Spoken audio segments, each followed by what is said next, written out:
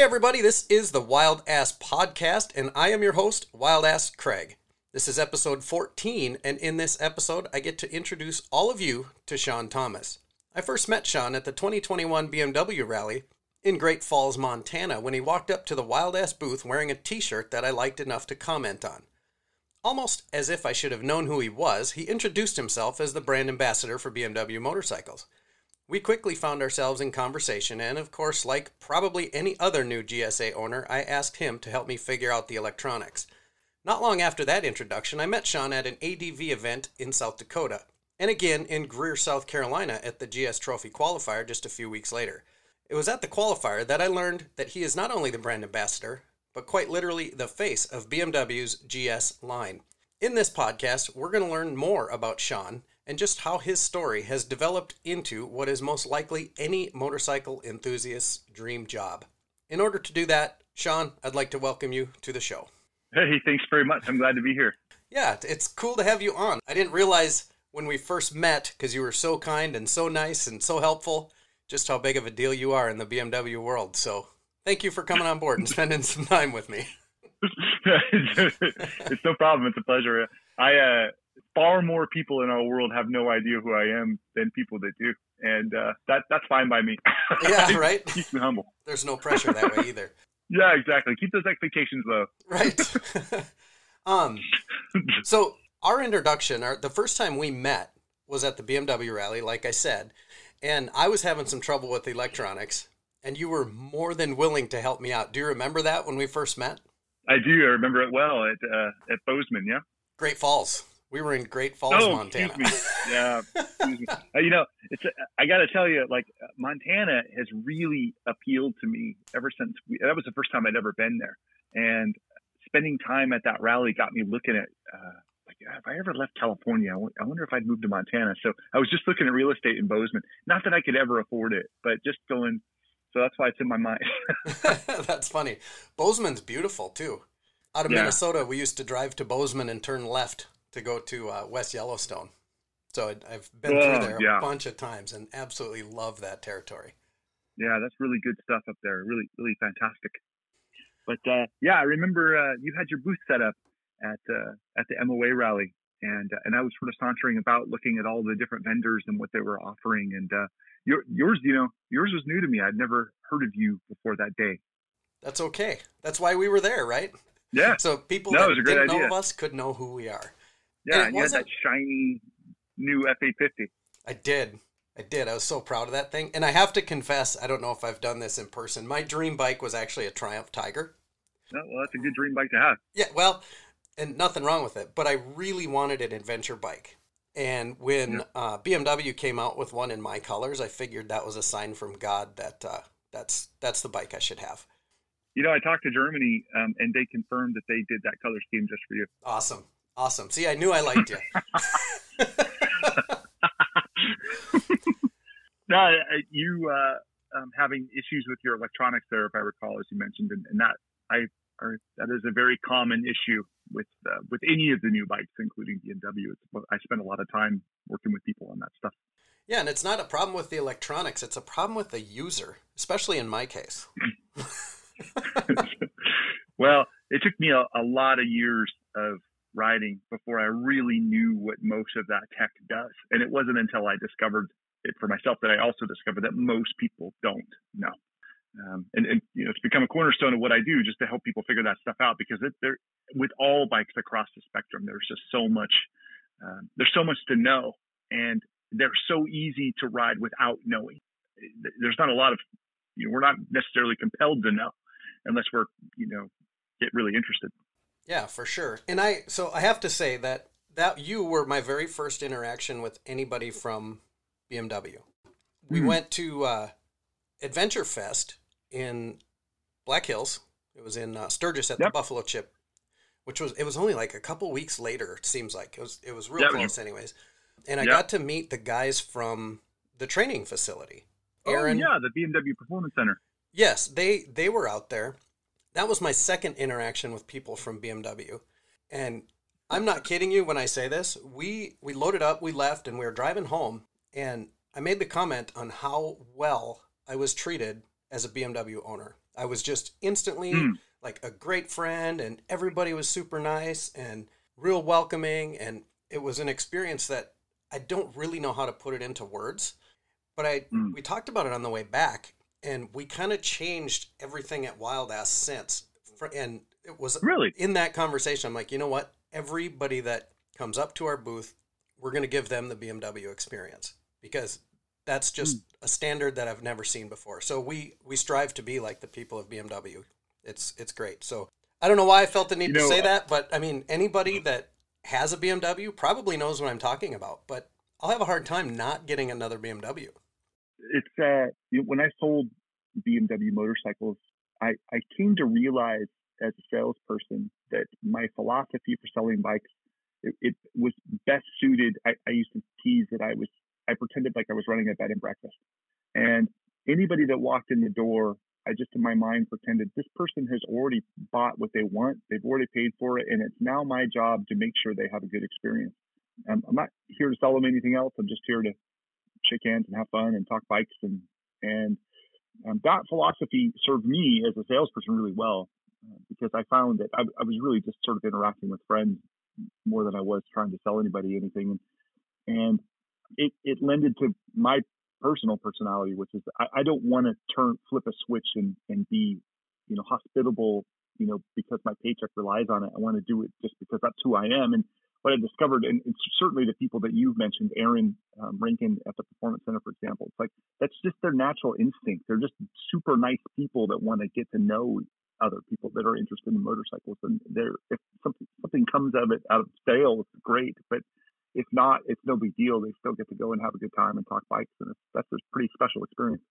It really is. And not just Aaron, but the entire staff, all of them, same thing.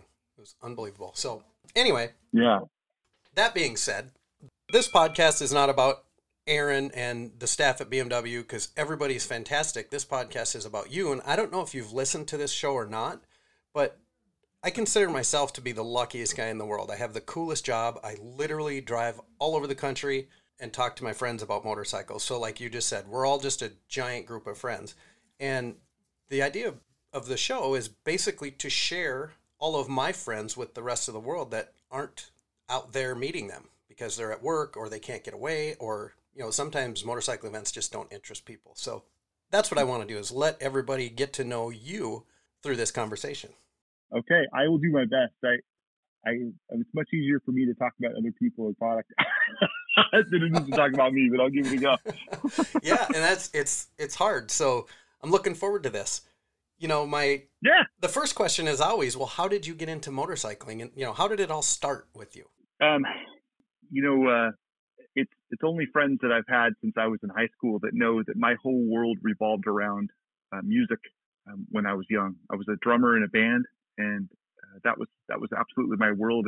And in that world, it's important that you take on some sort of rebellious hobby, I think. Probably for most musicians that's drug use, but that wasn't for me. So I was looking for something that I could do that would be mine and interesting and fun and exciting and inspiring, and motorcycles was it. And I had a buddy with a beat up motorcycle laying under a tarp, and I had just caught sight of it and said, I think I have to have that thing. And so I bought off him for $150 and had every band also has a really creepy van that they haul their stuff around in. Yep. And we call it the band van, And so I went there and dragged this. It was a Kawasaki KZ1000. I dragged it into the back of the van and took it to a friend's house and started taking it apart. And I have zero mechanical ability, but I had a friend that had some, and he guided me, and we tore that bike apart and put it back together. And that was my real introduction into motorcycles, was tooling around on that thing. It was a total piece of junk, but I was hooked. And it's just, anybody that listens to your podcast, I'm sure can agree, once you buy a bike, it's kind of hard not to have one. And if you don't, you will go back to it eventually. So, yeah, that's where I started. That bike could have gone the other way. That's a big bike for a first bike to have.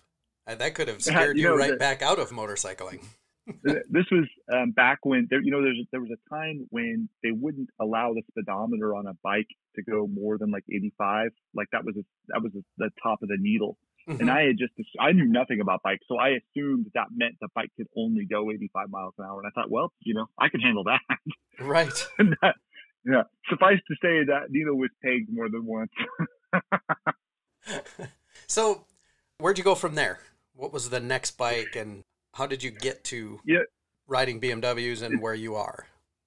it's an interesting evolution. That something that's so wonderful about motorcycles is the ability to just get on and instantly forget about your life when you're on a bike. And I love that. And I just took it in hook, line, and sinker. And somewhere along the lines, motorcycling led me to who ultimately became my wife. And she and I were dating, and she got a job at a BMW motorcycle dealership just doing the books. And other than riding around on my bike, we didn't really know anything about bikes. And she got this job and came home with a whole bunch of brochures full of information on the bikes that BMW made. And this to me was, I was one of those people that went, oh, I didn't know they made motorcycles. And so we sat there thumbing over all of the info on the bikes. And at this point, my career in music had gotten me a job in the music industry, and I was certain I was going to retire from playing music and working in music. And somewhere along the lines, I got laid off, and it just happened to be a month before I was going to get married. And my fiance at the time said, why don't you come work at the motorcycle dealership? And I said, well, that's not really the kind of work I want to do, but I do have to have a job. Like, I got to do something. And she goes, well, just come and sell bikes. By this time, she was basically the general manager there. And she's like, just come and sell bikes for me. And then once we get married and things settle down, you can go take on another job in music or whatever you want to do. So I took on the job, and of course, being around motorcycles and talking about them, it's really fun. And there was an interesting juxtaposition that happened because I was suddenly absorbed in motorcycles full tilt. I was finding that one of the consequences of that is that I wasn't getting the same kind of joy out of riding that I did when I started. And it was just because, motorcycling wasn't the thing I did anymore to get away. It was what I did day to day. And getting on it to go take a ride no longer cleared my mind of the world around me and got me focused and feeling good. And it was sort of becoming, I'm not going to say a chore, but it was becoming kind of boring to me. Sure. Like I'm not as connected. I'm not as interested in. And one of the things I found that really kept me interested and connected was riding really fast. So I started going to track days and getting on bikes and pushing them really hard. And so there was a voice in my head saying, yeah, you're having a good time right now, but this is going to bite back. Somewhere along the lines, you're going to ride too hard and too fast, and you're going to crash. And it was right around that time I had a very good friend of mine that crashed his bike right in front of me, and it messed him up pretty good. And I said, I think that it's maybe time that I hang this up. Like, it's not fun anymore. I'm not as interested as I used to be. And I think that maybe I just hit my crescendoed, So I was still selling bikes and having fun, but I generally just sort of parked them and stopped riding.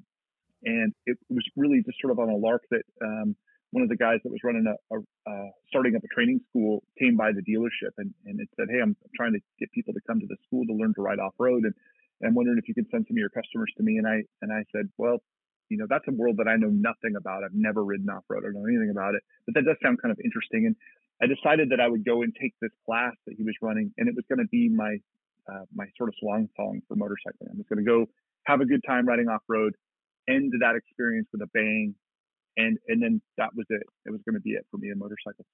So I went and took the class, and it was taught by Jimmy Lewis, who's pretty big deal in motorcycles then and still is today, and a Dakar racer and all those things.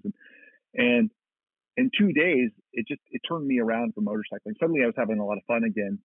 And I was doing it at really low speed, so I was safe relatively, Right. and I just sort of came back going, maybe there is a world of motorcycling for me. So I became kind of an evangelist for off-road riding, and anybody that came in to look at bikes, no matter what they were looking at, I would say, hey, you got to try out this GS. Like, it's really cool.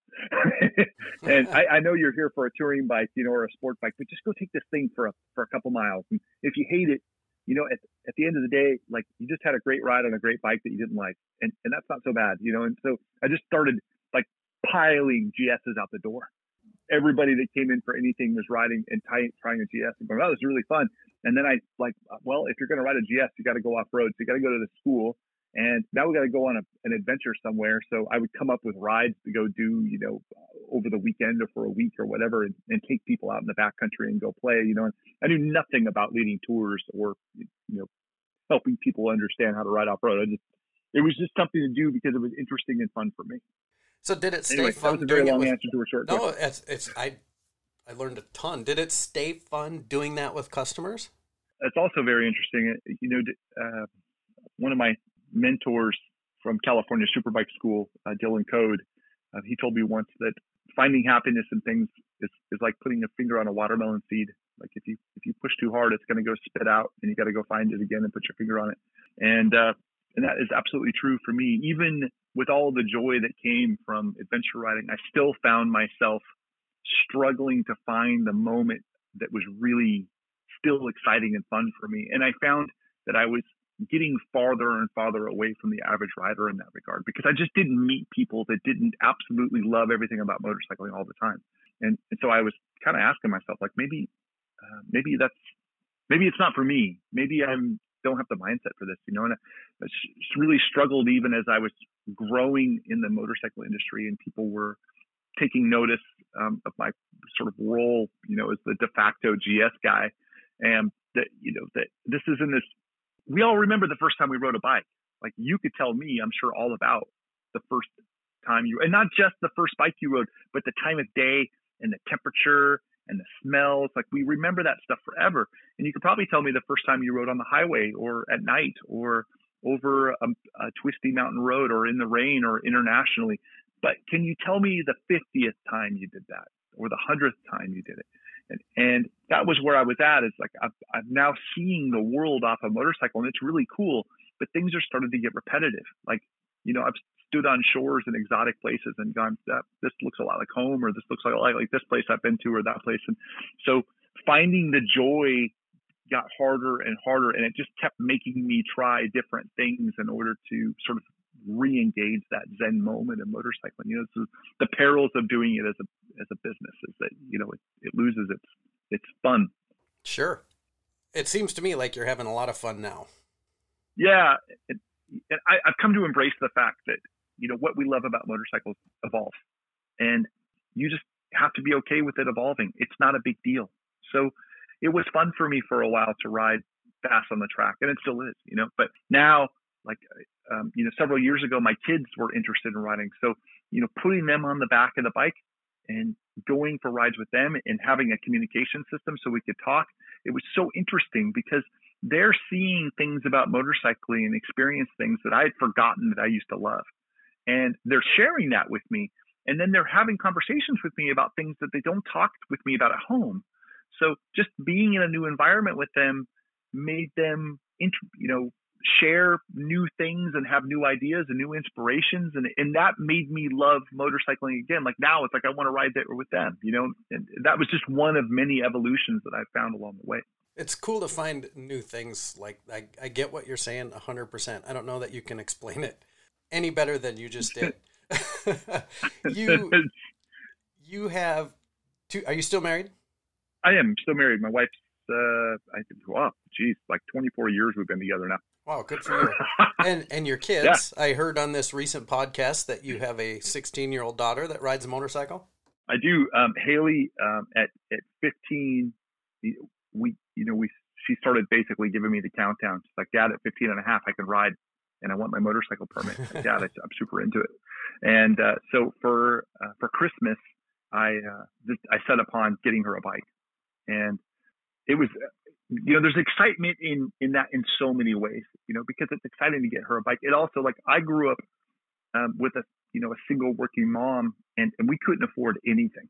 So the idea that I could go out and try to find a bike for my little girl was so exciting for me, because it's like, it really felt like I'd arrived in a way, And so I went out seeking out a bike for her, and I really didn't know what I was going to get her. I knew that my role at BMW would not, like, they're not going to give me a bike, like it's not how it works. So BMW as an option was on the table, sure, but it was off the table too. Like, I was considering bikes from every manufacturer, and but ultimately I settled on, I found the G310R was like, this is the perfect bike for her. Yeah. It's the right size. It's got all the safety features that I like, and it's obviously it's a very reliable, very well built bike. I've ridden it personally and really liked it, and so I found one and grabbed it and put a big fat bow on it and surprised her with it for Christmas. And she set upon making sure that the second she was 15 and a half years old, which is the minimum legal age to ride it, that she'd be ready. So she's 15 and a half now, and she's taken a whole pile of classes. We just 2 days ago, we went on a 170-mile ride together for the day, which is huge for a new rider. That is, especially on that bike. Yeah, it's not a small deal. So she's going at it hook, line, and sinker. It's really exciting to see. Yeah, it's very cool. When you can ride with your kids, there is nothing that compares to that, in my opinion. What about your other child? Boy, girl? My son, Drew. Okay. Drew he's 13, and he is really not terribly interested in motorcycles. A lot of that is, I think he's 13 and just doesn't care about that stuff right now. Sure. But I've also made it a point with my kids, like, I don't want them to be forced into this. Like, if they want it, then I'll support it. And for as long as they want it. And if they decide they don't, or they want to break, that's all good with me. And it's one of the perils of being in this role and playing the role that I play in the community, is that, there's a lot of pressure on my kids to, like, be a part of it and be really good. And I don't want that for them. Sure. I told Haley the day before her first training, I said, Haley, I'm really nervous about this training you're going to take, and for learning to ride on the street. She goes, well, I'm really nervous too. And I go, well, why are you nervous? She goes, well, I'm just afraid what if I'm not good? What if I crash? What if I get hurt? And I said, yeah, I understand that. I said, my fear is that you feel like, because I am who I am, that you have to be more than you need to be. You don't have to be exceptional at this. You don't even need to like it. Just go and do it. And if you do well, then I'm going to celebrate with you. If you struggle and it's not right for you, it's no big deal. Like, I don't want you coming into this thinking that you've got to be, Shawn 2.0 or whatever. Right. And to that same effect, my son Drew, he's not into it right now. Occasionally he sort of raises his head and goes, we should go for a ride sometime, Dad. And I go, okay. And I'll take him out. And it's like, 5 minutes into a 2-hour ride, he's like, I'm so bored. Yeah. Drew, dude, man, come on. Like, we just left. Like, you can literally still see the house. And, so it's not for him yet, and that's fine. Yep, that's okay. Yeah. Both my kids grew up with mini bikes and dirt bikes, and my little girl too. She didn't have any interest at all until she probably realized that was okay. And then she decided she wanted to do it. So very good. That's cool. Good way to do it. Your wife ride? She did before we had kids. She rode, but she has discovered, after having a license and owning her own bike, that she actually prefers just being a passenger. And she's so when she rides at all, which is rare, she rides with me just on the back, and she's fine with that. She's into horses, so that's her world. And I don't have any understanding at all of horses. They're just not my thing.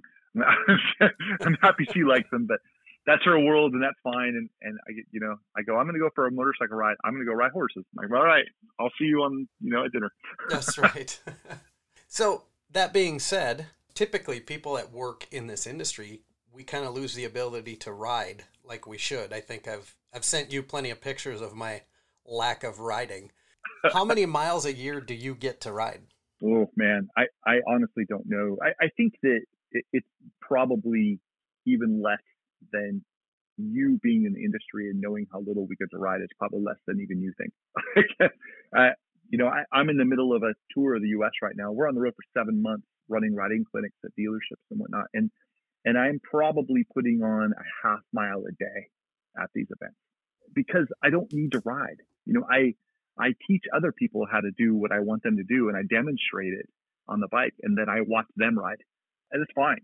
But it's pretty rare that I get to hop on a bike and go play. I'd say I'm probably, I'm 2 months into my 7-month tour. I've probably put 1,000 miles on my bike. That does surprise me. Yeah, I just don't, and, we will be, heading cross country between events, and we'll stop somewhere and look online and find out if there's any twisty roads nearby. And we'll set up camp and pull the bikes out and go ride around a little bit and then put it all back away and continue on the road. Just making an opportunity and taking it. That's cool. Yeah, exactly. As often as I can.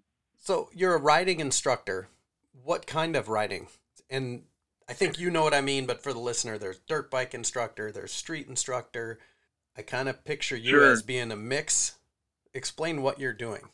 Well, I went to work for an off-road school back when I was still selling bikes. Just on the weekends, I'd go and help out. And then I ultimately became a full-time off-road instructor. So I taught adventure riding. And my interest was always new off-road riders, people that had never taken a big bike off-road. And I can also teach advanced stuff, but I don't enjoy it as much because taking somebody that's new to dirt, that's scared of dirt, that has little to no experience, and shaping that person into a confident off-road rider, that in itself is really fun. But doing it so quickly, like I can stand in front of a group and say, I promise you in 4 hours, you're going to be a better rider than you got here. And I know that's true. And it's really exciting to get to watch people grow into that. So I started off as an off-road adventure coach. As my role with BMW grew, also my understanding of their training opportunities, so that they really offer 3 levels of training within BMW. There's adventure riding instruction, there's street riding instruction, and then there's tour guide instruction. So you can either go and take a class on how to be those things. In the case of on-road or off-road, you can go and take a class and just enhance your skills, or you can take a class to learn to be an instructor. And they invited me to come because they just wanted me to understand, like, this is what it takes to be BMW certified, and it's a big deal. You should come and see what it's about. And I decided to go, and I decided to take their on-road training course, and not because I had any interest in being an on-road instructor, but because I had been an off-road instructor for so long, and I was so set in my ways, and I get so frustrated by watching people that have decided they want to be an instructor, and they go in and take on the role, and they're not good at it. And it's just like if you've ever been a waiter at a restaurant, you scrutinize the waiter that's serving you in a way that you wouldn't, in a unique way, because you know what it takes to be a good server. Yeah. And in that same vein, me being an instructor, and I'm not saying I'm great, but I'm good enough to know when I'm in the presence of an instructor that's not so good. And that's frankly kind of what I expected to experience when I went to BMW's instruction school. So I went into the on-road because I figured I don't know a lot about on-road instruction, so I'm not going to be contradicting the instructor the whole time. And what I came away with was, holy man, these people are really good at what they do. I mean, they were so far above what I offered as an instructor, and it was a very humbling, exciting experience. And it suddenly ignited within me this passion to do on-road instruction, which I'd never had any interest in doing.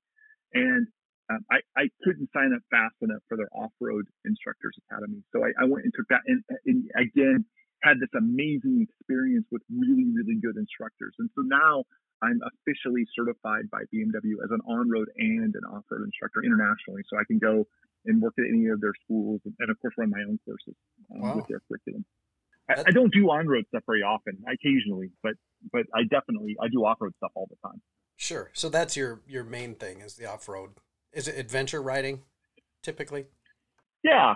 The big thing that I know you understand, and I had to come to grips with, is that these bikes are so agile, adventure bikes. And I don't just mean BMW, I mean Triumph, but I mean Suzuki and Honda and KTM, all the bikes out there that are adventure style bikes, they're just such good street bikes. And they're so versatile that, we see that they've got spoked wheels and maybe some dual sport or knobby tires. And we just sort of assume that this bike is so easy to ride on all of these types of terrain that I'll just be able to naturally transition to dirt and have that good of an experience. And it doesn't work that way. We take these bikes off road, and especially if we don't know how to do it, it turns them into these big, cumbersome, scary feeling tanks. And I didn't understand why that was, except that when I first tried it and failed at it, I said, this is the stupidest thing anybody's ever done. Like, why do people make these big, heavy bikes go off road? And I, I learned through training that it's not just the bike that has to be right. You also have to change your riding technique. The technique can't be a street rider technique. If it is, you're going to have a terrible experience and an unsafe experience.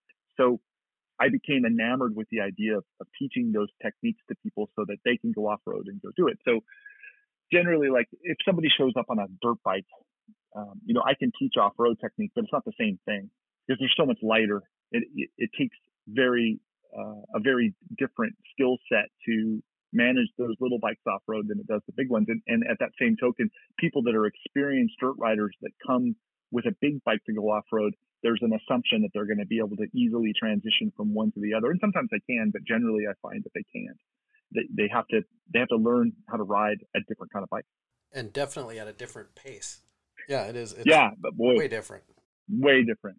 Yeah, if you get crossed up and make a mistake on a dirt bike, the chances of you recovering are high, and if you don't, the chances of you getting seriously injured are pretty low. When you multiply that by 3 times the weight, and you start riding it really aggressively, then if you get crossed up, it can be not such a great experience.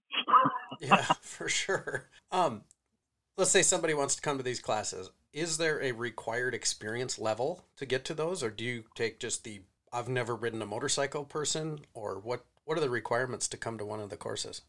Generally, I want to work with people that have a reasonable understanding of the controls of their bike.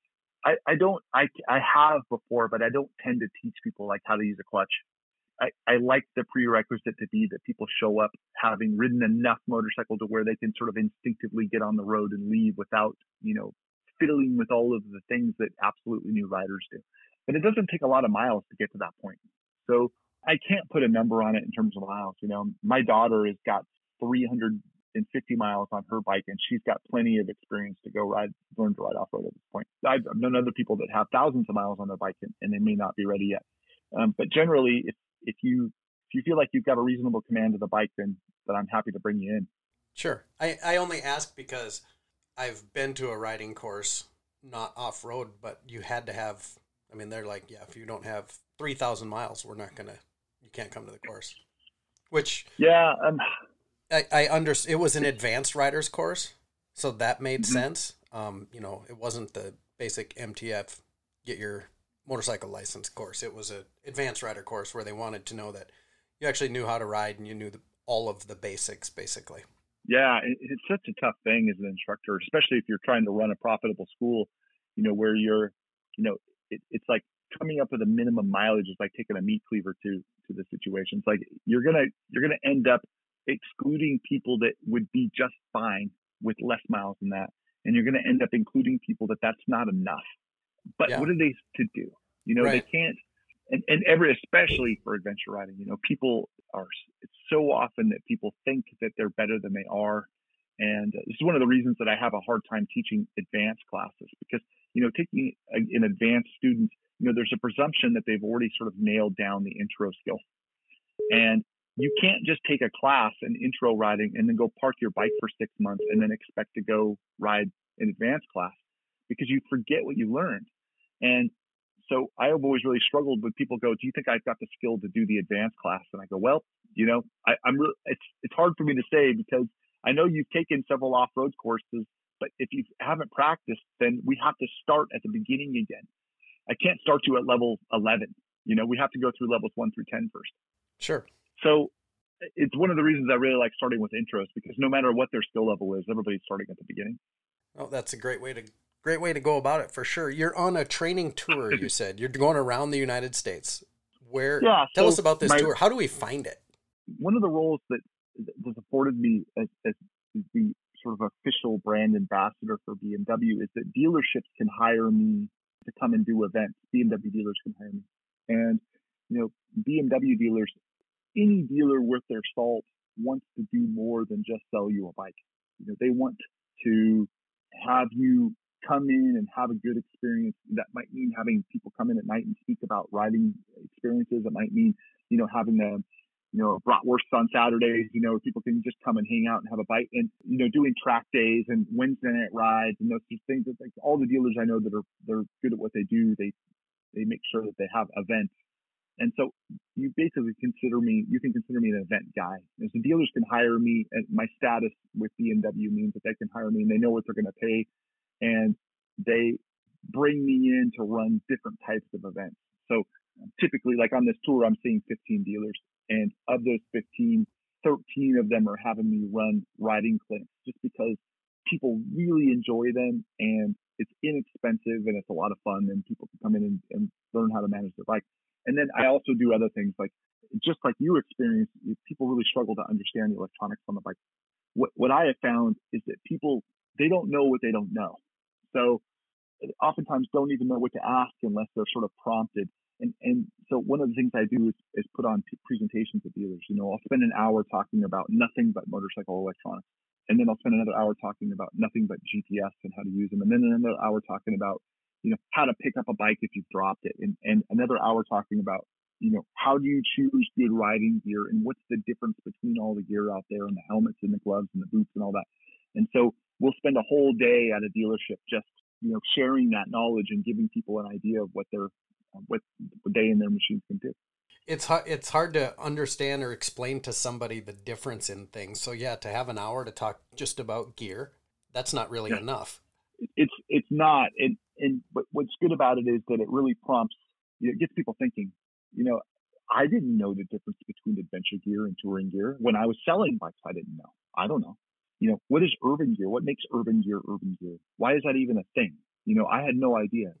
And this sort of lends to, going once again back to electronics is, a good example of this is in the past, when you took a bike off road, it was just a well-known fact. You had to turn off the ABS brakes. Like if you ride a bike off road, you turn off the ABS. Why? Well, the bike doesn't brake as good with ABS. Okay. So anybody that's been instructing for more than 10 years knows that when you take a bike off road, you turn off the ABS, and they will tell their customers when they show up, turn that stuff off. You don't need it. You're better off without it. And I hear this all the time. Well, the truth of it is that if you understand ABS off-road and you understand its evolution in terms of electronics, and that they have now created anti-lock brakes that are tuned for off-road, and you understand why, then you realize, like, no, you don't need to turn that off. In fact, you're better off with it. And this is just the average instructor that goes out once a month, aside from their day job and helps teach, they can't possibly know every model of bike and how the ABS works on all the bikes and be able to say, customers 1, 2, and 7, leave your ABS on, and 3, 4, 5, and 8, you guys turn it off, and number 6, I have no idea what to tell you. So they just tell everybody turn it off all the time. Sure. And so one of my goals as an instructor, not just, teaching people how to ride off-road, is understanding, like, what exactly is ABS doing when you apply the brakes?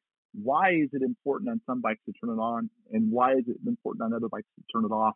And how do you know the difference? And those things to me are personally really fascinating.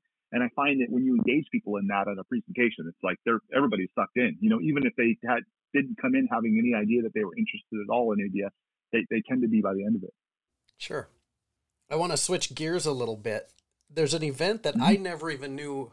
I don't even know that I heard of it until Adventure Fest in South Dakota last year, called the GS Trophy. How would you explain that to somebody that has no idea what the GS Trophy is?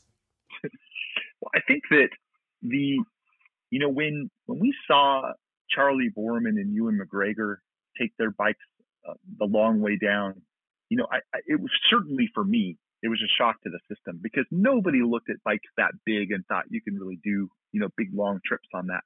And I think what we all sort of came away with after that was, certainly I did, was that, okay, you can take these bikes off road and go do these amazing adventures if, number one, you're a celebrity and have a bunch of money, and or number two, you're some pro rider like Jimmy Lewis that was born and raised riding bikes and can manage this monster off road. And I think as a consequence of that, in the 2000s, when adventure riding was really starting to be a big thing, there was a lot of people that kind of went, yeah, I bought this bike thinking that I was going to go on one of these big crazy trips, but what I've sort of discovered is that it's really too big and it's too cumbersome. And what they were really saying, and they didn't know it, was I don't know how to ride this thing off road. I don't know the technique, but I don't think that even they knew that at the time. So I think, and I don't know this for sure, but I think that BMW took a look at that, said, these bikes are actually really capable, and if you see them in the hands of ordinary people that know how to manage them, you're going to see that you too can do some pretty extraordinary things. And I like to think that's where the GS Trophy originated. Somewhere somebody said, let's go find some average riders, not pro riders. We don't want people with racing licenses. We want the average GS rider that spends the time on it and knows how to ride it well. And we want to go do something that celebrates that type of person. And so in the late 2000s, they came out with the GS Trophy, and they basically said, we want, tell us who you are, write a resume basically saying who you are as a rider and what makes you a good rider and exceptional. And if we like your resume, then we'll bring you to some location in the USA and we'll have you show us how you can ride, and we'll pick the top 3 riders and we'll send you off to a really cool experience. And so that's how it was done. And I myself filled out one of these applications and tried to go to be, one of the people they chose, and I wasn't. But they brought 6 people with the best resumes, put them all together at the BMW Performance Center actually, and said, show us how you can ride. And they picked the top 3 riders and they sent them off to South Africa to go ride somewhere in Africa. They sent them off to go ride against other countries. I think there were 8 countries represented at the time. So, Germany and the USA and France and et cetera. And they put them on F800 GSs and barreled them off for a week, doing a series of fun little competition elements, taking lots of pictures and videos and sending it back to the rest of us so we could all go, oh, wow, yeah, you really can take an average person to go ride a bike. And the GS Trophy became a sort of a once every 2 years, they'd have a qualifier where you bring average people together, give them a chance to ride a bike, and the best riders from each country, they would choose some of them. And then the following year, they'd send them off to some exotic location in the world to go ride. And now it's just kind of become an institution. We all just know that we're either going to be having some cool qualifier somewhere, or we're going to be watching riders that won that qualifier go ride in some really cool place. Now, you being relatively new to the trophy, does that kind of encapsulate it for you, or did you see it differently? No, I think that's it. I mean, the criteria. So my experience with it was, I didn't know what it was. I got I'd gotten my BMW last June, and not knowing what the GS was, I read the trophy. I read the emails they would send out, and it's like, oh, we take these, GS trophy owners, best in the country, best in the world, whatever. Well, when it got to that, I'm like, well, that doesn't apply. So the thing at Adventure Fest, they set up a course, and they're like, hey, this is, kind of, didn't they call it something to do with the trophy or training facility type course, whatever. And I putzed around with it. And then Aaron invited me down to be a vendor at the trophy qualifier. I'm like, yeah, I'll go do that. And it was one of those deals. He's like, yeah, we like what you're doing. We can't promise you any business, but if you want to come down, and all the stars aligned. I have a good friend that lives 30 minutes away, so I wouldn't have had to pay lodging. There's no vendor's fee. So it kind of made sense, and it was pretty cool to be able to go. So I went, still didn't know what the GS Trophy was. I said, yeah, we'll come down and I'll stay in touch. And I thought I should see what this is. And I Googled it. I think I was leaving town on Tuesday morning, kind of a thing to come down or whatever it was. I don't remember the days of the week it was, if it was a weekend, but I was leaving town within a week of when I Googled this to find out what it was. And I found the GS Trophy 2022 is an Amazon show. And if any of my listeners haven't seen that, go watch it. And you'll see Shawn, the guy I'm talking to right now, is the host of the show. And I'm watching this show going, oh my God, that looks like fun. Oh, and as you watch the show, you're like, man, I would suck at that. Ooh, I might struggle there. Oh, I could do that. So this kind of sunk into the back of my head, and I'm like, I'm just going to sign up. So then I know where I suck, so I know what to work on. And that was exactly my thought process. So I went, found my email, tried to sign up, but it never went anywhere. So I ended up calling down there, and I can't think of, is it Ricardo, right? Yeah. Yeah. So he answered the phone, and I'm like, hey, I'm clicking this link. I'm wondering if, I'm coming down to Van. I just want to know if I can ride. He's like, well, sign up's over. I'm like, oh, okay, no big deal. And he's like, wait, why? So I told him, I'm coming down to hang out, and I can't imagine nobody's going to be by the booth when this event's happening, so might as well ride in it. Yeah. And he's like, well, God, we wouldn't be able to get you a shirt. We wouldn't be able to get you. I'm like, I don't care. I just want to ride. Yeah. And he says, well, let me see what I can do. I'll call you back. And he called me back within the hour and said, okay, no, you're probably not going to get a shirt. Probably not going to get a sign. I said, that's fine. Take my money. And that was history. But my observation of the event is all you have to do is own a GS and you're eligible to come and play with everybody. And it was phenomenal. It's been a very interesting evolution for me, having tried to be a participant myself and really discovering long ago that I am not a competitive rider. It's not my way. If I go out and there's nobody standing there with a clipboard staring at me, I can ride pretty well. But as soon as I'm under that kind of scrutiny, I can't. So getting to watch as a participant, or I should say, getting to watch as a spectator participants go and how it's evolved over the years. Back in the day, for me, it was always these pretty hardcore riders that knew that it was happening and were really, practicing a lot to get themselves into it. And as it's come along and evolved, we're starting to see more and more of just people that are just casually, going, what's this about? Oh, that'd be kind of fun. I'll give that a go. And I don't expect to win or anything. And sometimes those people do win. And that's exactly what it should be, is all of us just getting together and having a good time and then celebrating whoever wins and watching them when they go to the final event. Yeah, it was really cool. And watching that final event was justification that I had no business to be there. Maybe not this time. Maybe next time. Next year we'll have some more qualifiers. Right. Next year, I've already told you I will have a course at home, and I'm coming. Nice. I'm looking forward. Perfect. I was looking forward to it the day I left. Awesome. So Good the stuff, GS man. Trophy, I have to assume that there's going to be recorded a show made again for the 2022 trophy. Yeah, there is. So I went at the time, they don't do it quite this way anymore, but at the time, each team that went from their respective country had a fourth member that was a team journalist. And their job was to be embedded with the team and shadow them and just take pictures and videos and write about the experience. And then I applied to be the team journalist in 2000 for the 2018 trip to Mongolia, and I got the job. Not because I was terribly skilled, but I think somebody they lost how to. The person who was supposed to do it had to back out at the last minute. And they're like, "Well, this guy's been tugging at our coattails and asking to go. Let's send him." And so I went to Mongolia with Team USA, and just was there shadowing them and making my own photos and videos. And the people that were facilitating the event, they offered me the chance to do a Facebook Live, which was interesting because in Mongolia, there's no cell service, so they had their own satellite dishes to transmit. And they set up this Facebook Live and they said, hey, your team is going to do an event right now against Team France. It's a slow race and your team is really, really good. So we're between you and me, we're kind of expecting them to win. And we figured it would be kind of cool to have the Team USA journalists sort of talk about, and commentate on it as they go while we do this Facebook Live. And I go, that'd be awesome. So they start the Facebook Live, and I'm like, hey, everybody, I'm Shawn Thomas, and we're at the GS Trophy. It's super exciting. And Team USA is about to do the slow race against Team France. And here we go. And the teams go out, and right away, Team USA is doing extremely well, which we expected them to. And, the goal was to go as slow as you can from A to B. And all of the members of Team USA, they're all trials riders. All they do is ride slow.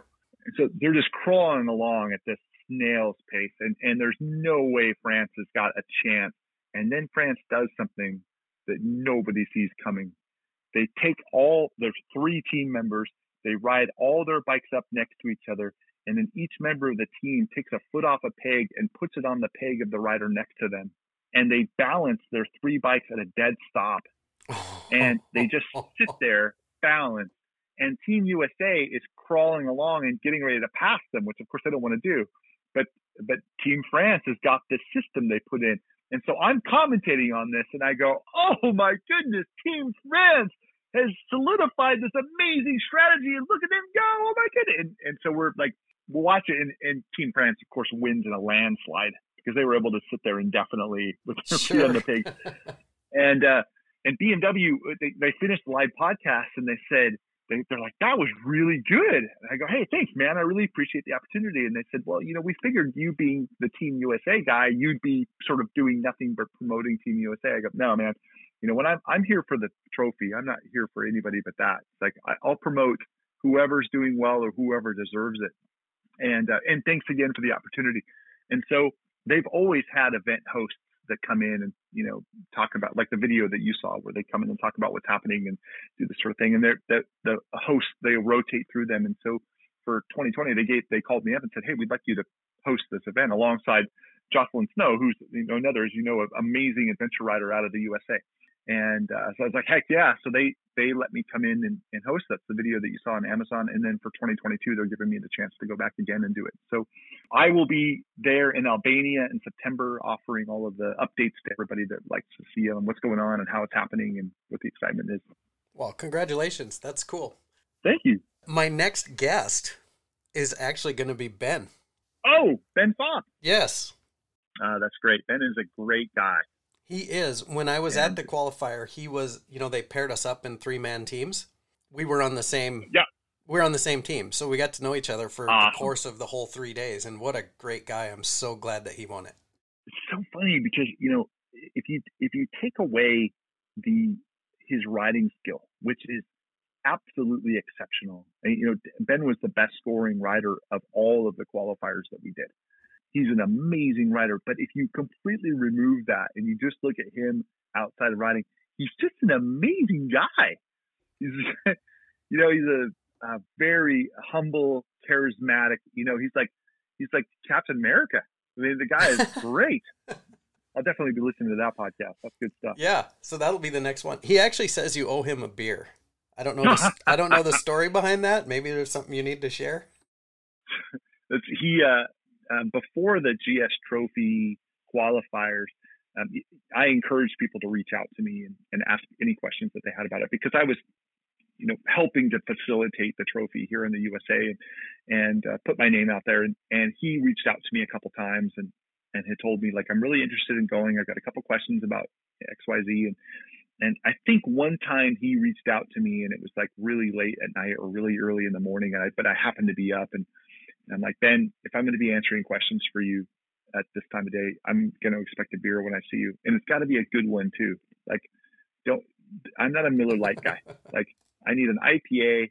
It's got to be, a good, good quality product. And he's like, say no more. And sure enough, the first time I saw him and shook hands with him, he had 2 really good IPAs that he handed over to me and they were gone quick. Oh, that's funny. So anyway, it's become our rolling joke between us that anytime we see each other, we bring each other beer. And I have been really bad about this. Like, I've given him beer, but it's nothing of insanely high quality. So I'm always telling him, like, Ben, this doesn't really count towards the beer I owe you because it's not great beer. So I promise one day it will be a really good one. So the next time you see him, you'll have to bring him a Natty Light. Is this a good beer? Natural Light? No. Oh, God. Well, the fact that I don't know about it means it's either really bad or really good. It's flavored water. Oh, gotcha. Okay. But it's cheap. Yeah, well, hopefully you're there when I see him and hand him over the next beer. And maybe I'll tell him, like, hey, this is Wild Ass's idea. I'm guessing I won't be. He thought of coming. It sounded like he was trying to get everybody to this next Adventure Fest we're going to. But yeah, that's not going to happen. So as of the time of recording this, that's not happening. Now, when this thing airs, it's 2 weeks before we're going to see each other. Oh, is that right? Okay. Well, I do know about that, and it's a bummer they're not going to be able to make it. But I will see him regardless in Albania. And the truth is that, I mean, the guys have had some time to train together as a team. They've done really well. They've got a really good shot at bringing home the gold of this trophy. Cool. Has it ever happened for Team USA? Yeah, Team USA won the very first ever trophy, and they've done well since then, but they've never taken the gold. They came really close in Mongolia, but man, oh man, Team France and especially Team South Africa are so good. They're consistently really, really good, and they're always the ones to watch is especially South Africa. They kick some serious wild ass. Let me tell you. I can't wait to be watching it. Like I said, I'm super pumped for Ben to win it, and that run that he put down at the end of that thing, there's no way anybody was touching that. It was perfect. Yeah, and he was the first one, really. Like, we had one rider go that was sort of an exhibition rider, and then Ben just went out there and just freaking nailed it. And we all looked at each other and went, holy shit, is this the caliber of rider that's here? Like, all of us amazing. Up on the hill did the same thing. Yeah, like, oh, God. I mean, he told me later, he's like, I watched every qualifier that I've ever seen out there, and I practiced everything that I ever saw anybody do. I'm like, good for you, man. That's how you do it. Yep, for sure. Yeah, he was ready. So we'll switch gears another time. We got just one more thing I want to talk about before we get to my favorite part of the show, which is the 5 questions. But you had a podcast back in the day called Moto Talk. I did. Can you tell us about that and what happened to the show? Yeah, leading motorcycle tours was another big cornerstone of what I've done as I've built my career. And I've led them all over the world. And I discovered really quickly to be a good motorcycle tour guide, you have to be a lot of things. You have to be able to have a good attitude and be encouraging. And of course, you got to know your stuff and know where you are and where you're riding. And you got to know how to fix bikes. But you also have to be a mentor and a cheerleader and a coach. And, you have to celebrate with people when they're having a good time. You have to be there for them when they're struggling. And you wear a bloody lot of hats. And if you're good, and I was trying to be good. So what I found is that with all the hats that I played, I was exhausted at the end of each day. We'd ride from, say, you're up at 6 and you ride until, 4 or 5 or 6 in the afternoon. And then you're making dinner and, setting up camp and doing whatever. And I found that my ability to be the bright, shining focus of everything all the time would be waning pretty heavily by then. Like, I need a break. And so what I would tend to do is sit around the campfire with people and draw them out and just give them a chance to talk and be the show. So I would sit around and just ask people that were on the tour, so what's your story, man? Like, how did you come to find yourself here? And what I found was that, man, people have some really exceptional stories to tell. And I'm not talking about exceptional people in the way that they're, out, born to ride and they're out there, being competitive racers like we typically see on podcasts and talk shows. These are just ordinary people that have extraordinary lives that maybe had nothing to do with motorcycles. And it occurred to me listening to some of these stories. One guy in particular told me about living in Cuba and his family defecting and sneaking out of Cuba and going to Mexico and getting caught, and the Mexican nationals didn't know what to do with him, so they just threw him and his brother in prison, and they escaped and hired a coyote and came across to the U.S. and got caught by Homeland Security, and who treated them really well, and ultimately claimed asylum and came to live with their father who had defected earlier and set up a life for them, and then coming here and going to school and becoming an oncologist and moving to Alaska. And it's like, I'm just like sitting in this campfire light watching this guy with my jaw on the ground going, this is an amazing story. No kidding. And I decided that night when I heard that story, I said, you know what, I need to record these. People need to hear this. So I went out and bought some recording equipment and picked a name. I called it Moto Talk with Shawn Thomas. And I would just sit down with ordinary people telling extraordinary stories. So that podcast went on for a while, and I really enjoyed. I wasn't, I wasn't sponsored or anything. I did like you. It was interesting to me, and people were hungry to hear fun stories. So I did that for quite a while, and then I was out at a motorcycle event, and I had been recording podcasts while I was there to publish. And I recorded one that I was really proud of with this woman that was a world traveler and had a really interesting story. And she was someone that I'd never heard really tell her story before. So I had this kind of unique position I was excited about. And the next day, as I was driving home from that event, I stopped at a hotel and somebody broke into my truck I was driving and they stole all of my stuff. And I had all my podcasting gear and all of my motorcycle riding gear and all my photography gear, my computer, like all that stuff was all locked away in there, and they just broke in and took it all. And just $15,000 gone like that of stuff. And it left me in a really rough place. I of course social media was a thing even then. And I shared online, like, this happened to me, but I'll get back and I'll survive this. And, no big deal, because I always trying to be positive. But the truth was that I was really out of whack. I mean, it's a, Sure. of course, a serious violation to have stuff stolen. And for me, it was, the hits just kept coming. I found out very quickly that I had no insurance that was going to cover it. The company I was transporting stuff for didn't have insurance to cover it. And they caught the guy that did it. But by the time they caught him, he had already sold off pretty much everything he had stolen from me. And he got off on a technicality.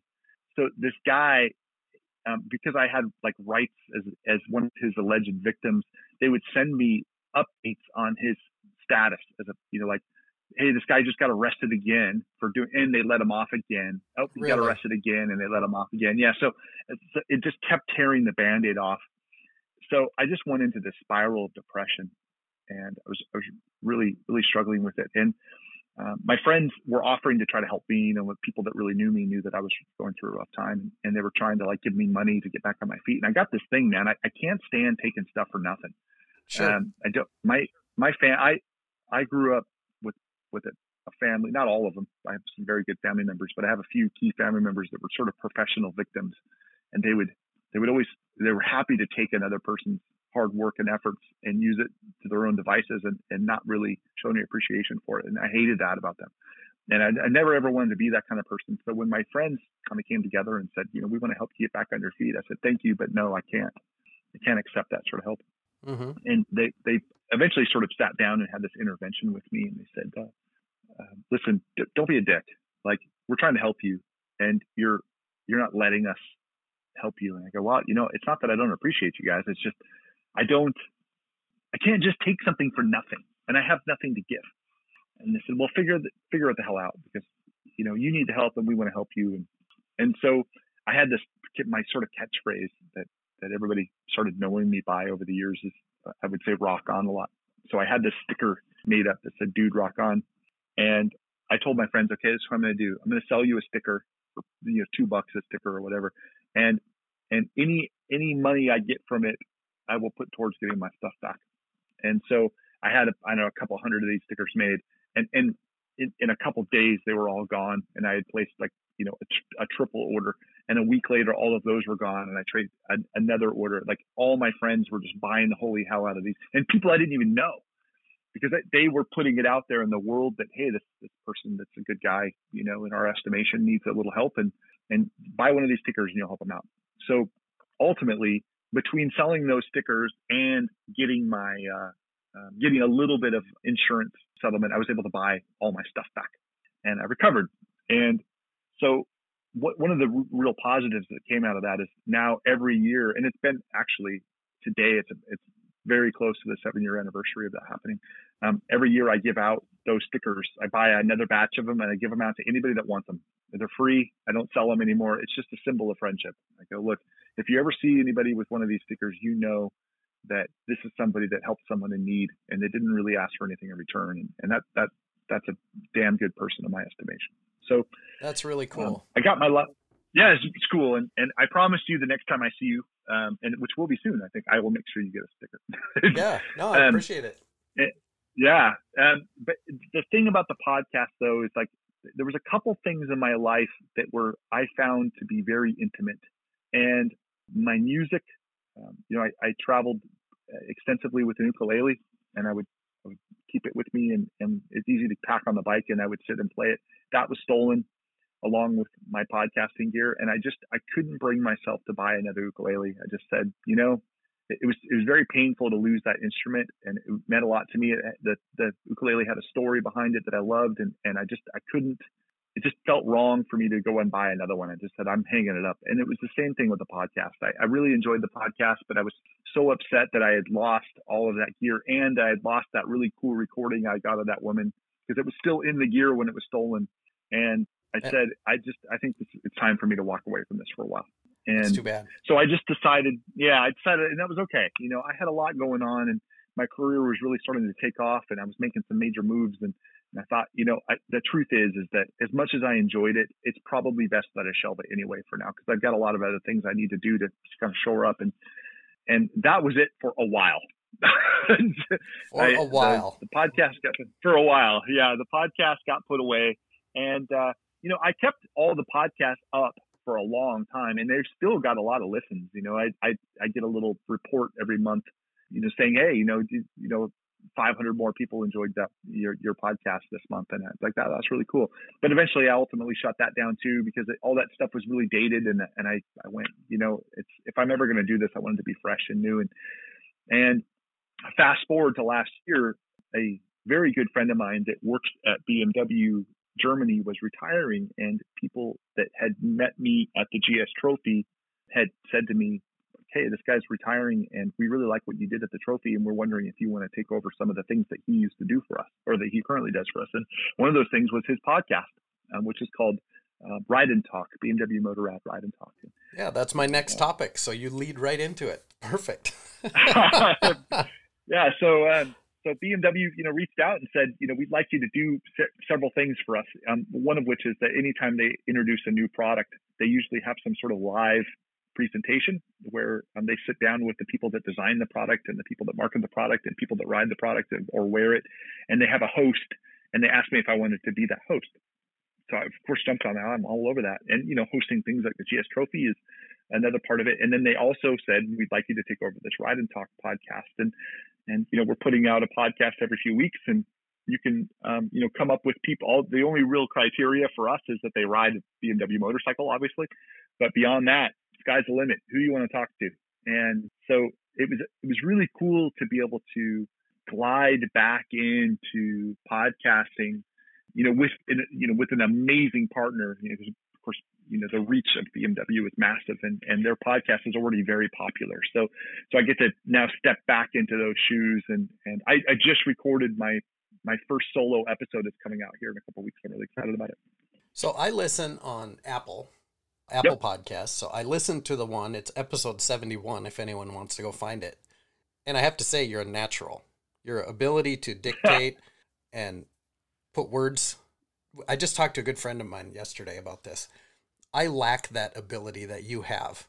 And that's something I'm really trying to work on is, the ability to get out what you're feeling or what you're thinking. You have that. I think there's about halfway point through the podcast, they talk about you, and then you flipped it. You became the interviewer. And I'm like, this is going to be a great podcast. I can't wait to hear. I subscribed to it right away. So I will be. That's really cool, man. I really appreciate that. Thank you. I think that it's really fun to be able to, I enjoy being a leader when it's necessary, but I really enjoy being a follower too. And I like being able to switch roles, and that's something that's so interesting about podcasts is that it's fun to set who I am and what I do aside and let somebody else be the show and just guide it along, Sure. Just as you're doing, it's really, it's fun and it's different, and it's almost like being a character in a play. You get to play a lot of different roles, and they're all really interesting. Mm-hmm, for sure. That is all of the questions and notes that I had. Was there something I missed that you can think of? I don't think so. Okay. The good thing is that I will tell you, I did a podcast recently, and it was more about my daughter Haley. She talked about being a rider for the first time and what that's like. And they asked me some questions, and unfortunately, I didn't answer the questions the way I would have liked. And I didn't really advertise that was out there because I didn't want people to hear it. And I'm happy to say that on this one, I didn't do that. I didn't say anything that I think is stupid. Hopefully I'm not proven wrong. Well, if I don't believe you've listened to the show, but it's something I wanted to do. And I'm like, I guess just like going to the trophy, I'm like, I know I'm going to suck at it. So let's just do it. Let's record it. And we did. And the first 3 or 4 I had great guests, but the audio quality was terrible.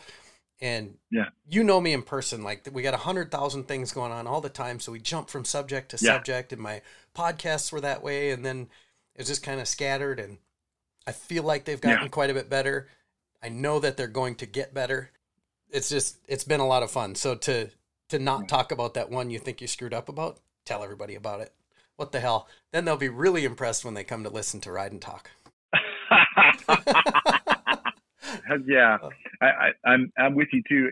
It's still a big learning curve. I just went out and bought a whole pile of new equipment, and I've discovered after buying a bunch of new equipment that I need more and different equipment. Like, geez, this is gonna be a very expensive enterprise. It's gonna take a while to pay it all back, but that's okay. Right. That leads us to my favorite part of the show. All right. And you can tell me if you haven't listened, because it doesn't change what's going on. But I ask 5 questions that I'm hoping you've never heard. All right. Hopefully they make you think. But the coolest part for me is hearing everybody's different perspectives on the same questions. But I started adding some new questions. So I've picked out your 5. And all right. Here's number 1. You're a guy that gets to travel. You get to do a lot of things. You've seen a lot of stuff. So this question is, what is the one thing now that is on top of your bucket list? Whoa, boy, that's a tough one. That's a really tough one. I've been ticking away at that bucket list for a long time, and I think that you discover these moments traveling when a person or a viewpoint or some piece of history or watching somebody in a market make something really unique with their own hands.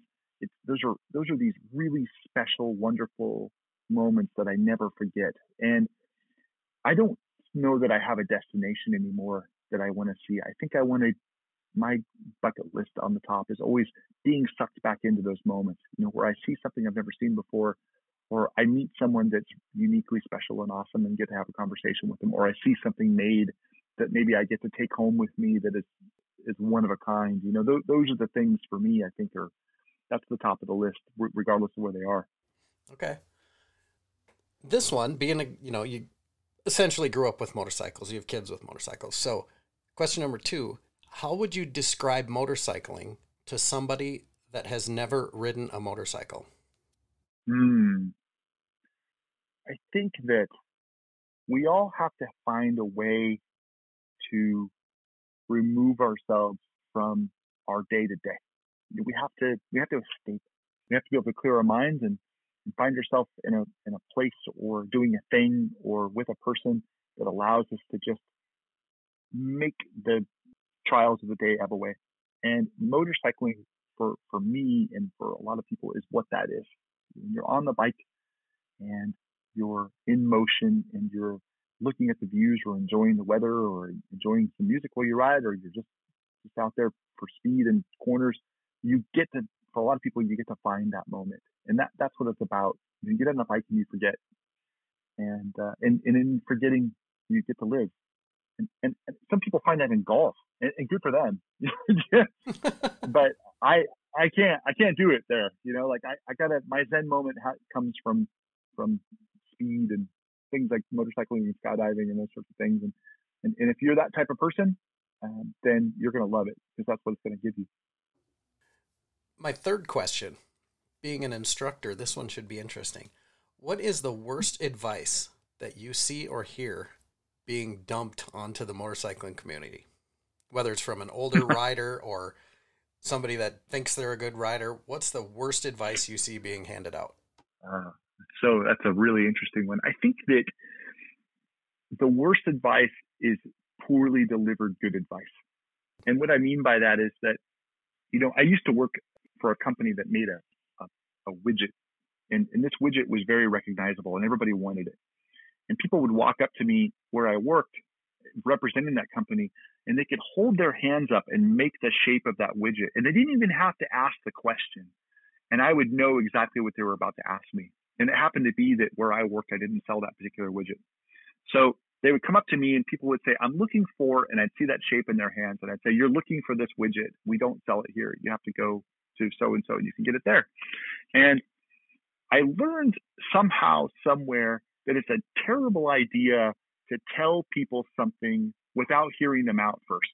It wasn't that I was wrong. I mean, I knew what the widget was that they wanted, but I never let them ask the question. And that's really frustrating. And I find that in motorcycles, somebody I know jokingly said, you could dial a wrong number and the person on the other line will tell you how to ride your motorcycle better than you do. It's basically making the point that you didn't ask for the advice. I don't want to know. Like, at least respect me enough to ask me what it is that I want to know, or try to learn a little bit about me before giving me advice. And I think that's probably the most irritating thing I see in motorcycles is people giving advice they weren't asked for.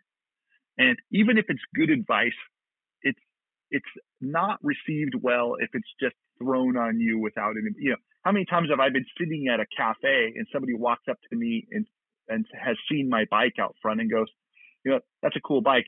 Oh, obviously you can't take that off road. Those things are terrible in the dirt. And I'm like, not only did I not ask for your advice on riding my bike, but I'm sitting here, I'm in riding boots that are literally covered in dirt from Mongolia. Like I was just there riding that bike, and you're telling me I can't do it. It's like, if you just asked me the question, like, what can you really do on that thing? Like I've always kind of wondered, like we'd have a real conversation, but that was a long answer to a short question. But I say the worst advice is advice you didn't ask for. I would totally agree with that. So we know horses aren't your thing, and we know golf is not your thing. So what is your favorite non-motorcycle hobby? It's probably carpentry. When I was in high school, it was very clear very early on in high school that I was not going to be an educated man. I was a terrible student. I had fully discovered girls, and I had no interest in being at school at all. And I took on a job with a guy, helping him in construction, doing, cleaning up debris and occasionally hammering on things. And I became quite convinced that there was no point in me being in school anymore. I had a good paying job. I was making like $15 an hour, which was a lot of money for me at the time. And I thought, I don't need to go to school. So I dropped out. And I was going to be a carpenter for the rest of my life. And I was, by the way, with zero interest of traveling anywhere. I'd never left my hometown. I did not want to. No kidding. And obviously that changed. and I obviously am no longer a carpenter, but I did spend 7 years as a carpenter. I got my contractor's license and I did the whole bit. And to this day, one of my favorite pastimes is just coming into my garage where I still have all my woodworking tools and just building something. I'm not good at it. I'm okay, but I do really enjoy it. Wouldn't have expected that. I think I've worn a lot of hats over the years. Yeah, no, that's awesome. Okay, so this next question is the original. What is something you believe that other people think is insane? Oh, that's interesting. I think something I've discovered about, especially if you have a really strong opinion about something, and another person that you're speaking to has a very strong opinion that maybe opposes your point of view. I've come to learn, and I now strongly believe that the only way you can get somebody to hear you out if you have a differing opinion and really listen to you is you have to make them think you're really listening to them first. And the only way you can make a person really think you're listening to them is to actually listen to them, because people can tell when you're just waiting for them to stop talking so you can talk. And the perils that come from that are that if you really listen and you give a person an honest shot at explaining themselves, you might end up having a different opinion at the end of the conversation. Even your most firmly held beliefs could be shaken by that conversation. And that is really scary, because who we are and what we believe is who we are and what we believe. And if we believe something different all of a sudden, are we still who we were? And is that a good thing? I don't know.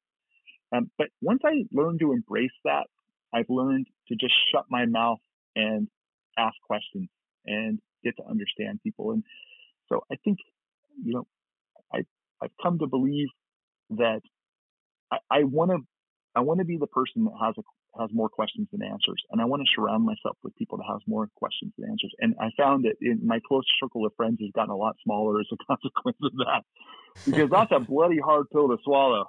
Yeah, for sure. But I'm a different person today than I was yesterday as a consequence of employing that, and I'm hoping that answered your question as well as I wanted it to. But that's where I'm at. Nope, that's good. I like it. That was 5. So do you have, as we wrap this up, do you have any asks or requests? Anything my audience can do for you?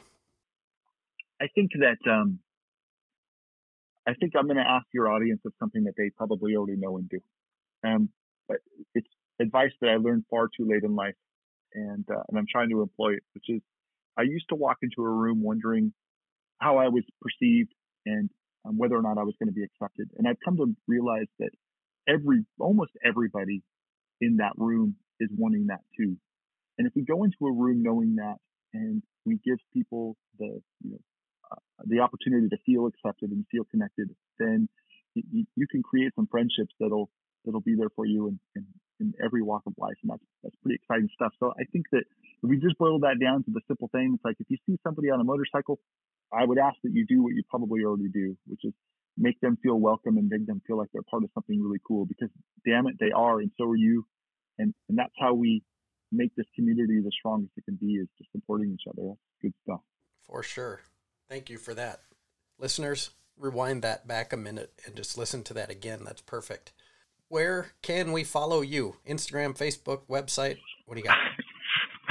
All right. So if you type in Shawn Thomas Rock On, just like the sticker, the Rock On sticker, SHAWN, Shawn Thomas Rock On, it will take you to Facebook and Instagram, which for me are very motorcycle centric, and you can follow along and have a good time and ask me advice anytime.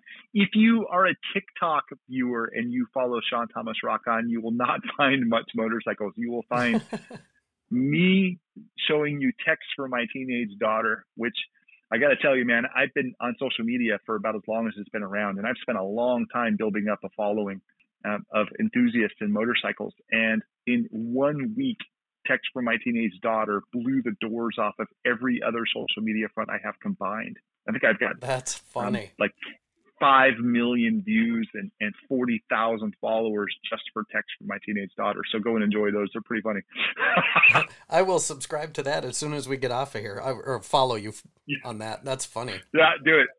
Shawn Thomas Rock On, man. It's a pretty funny place.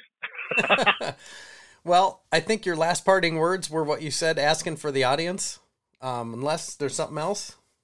No, that's good. I have a question for you offline, but other than that, I'm happy. Perfect.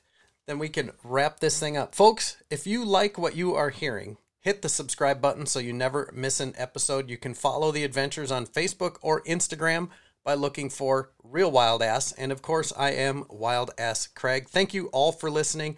We'll see you again in a couple weeks. And of course, thank you again, Shawn, for coming on. Rock on, my friends. Thanks for listening.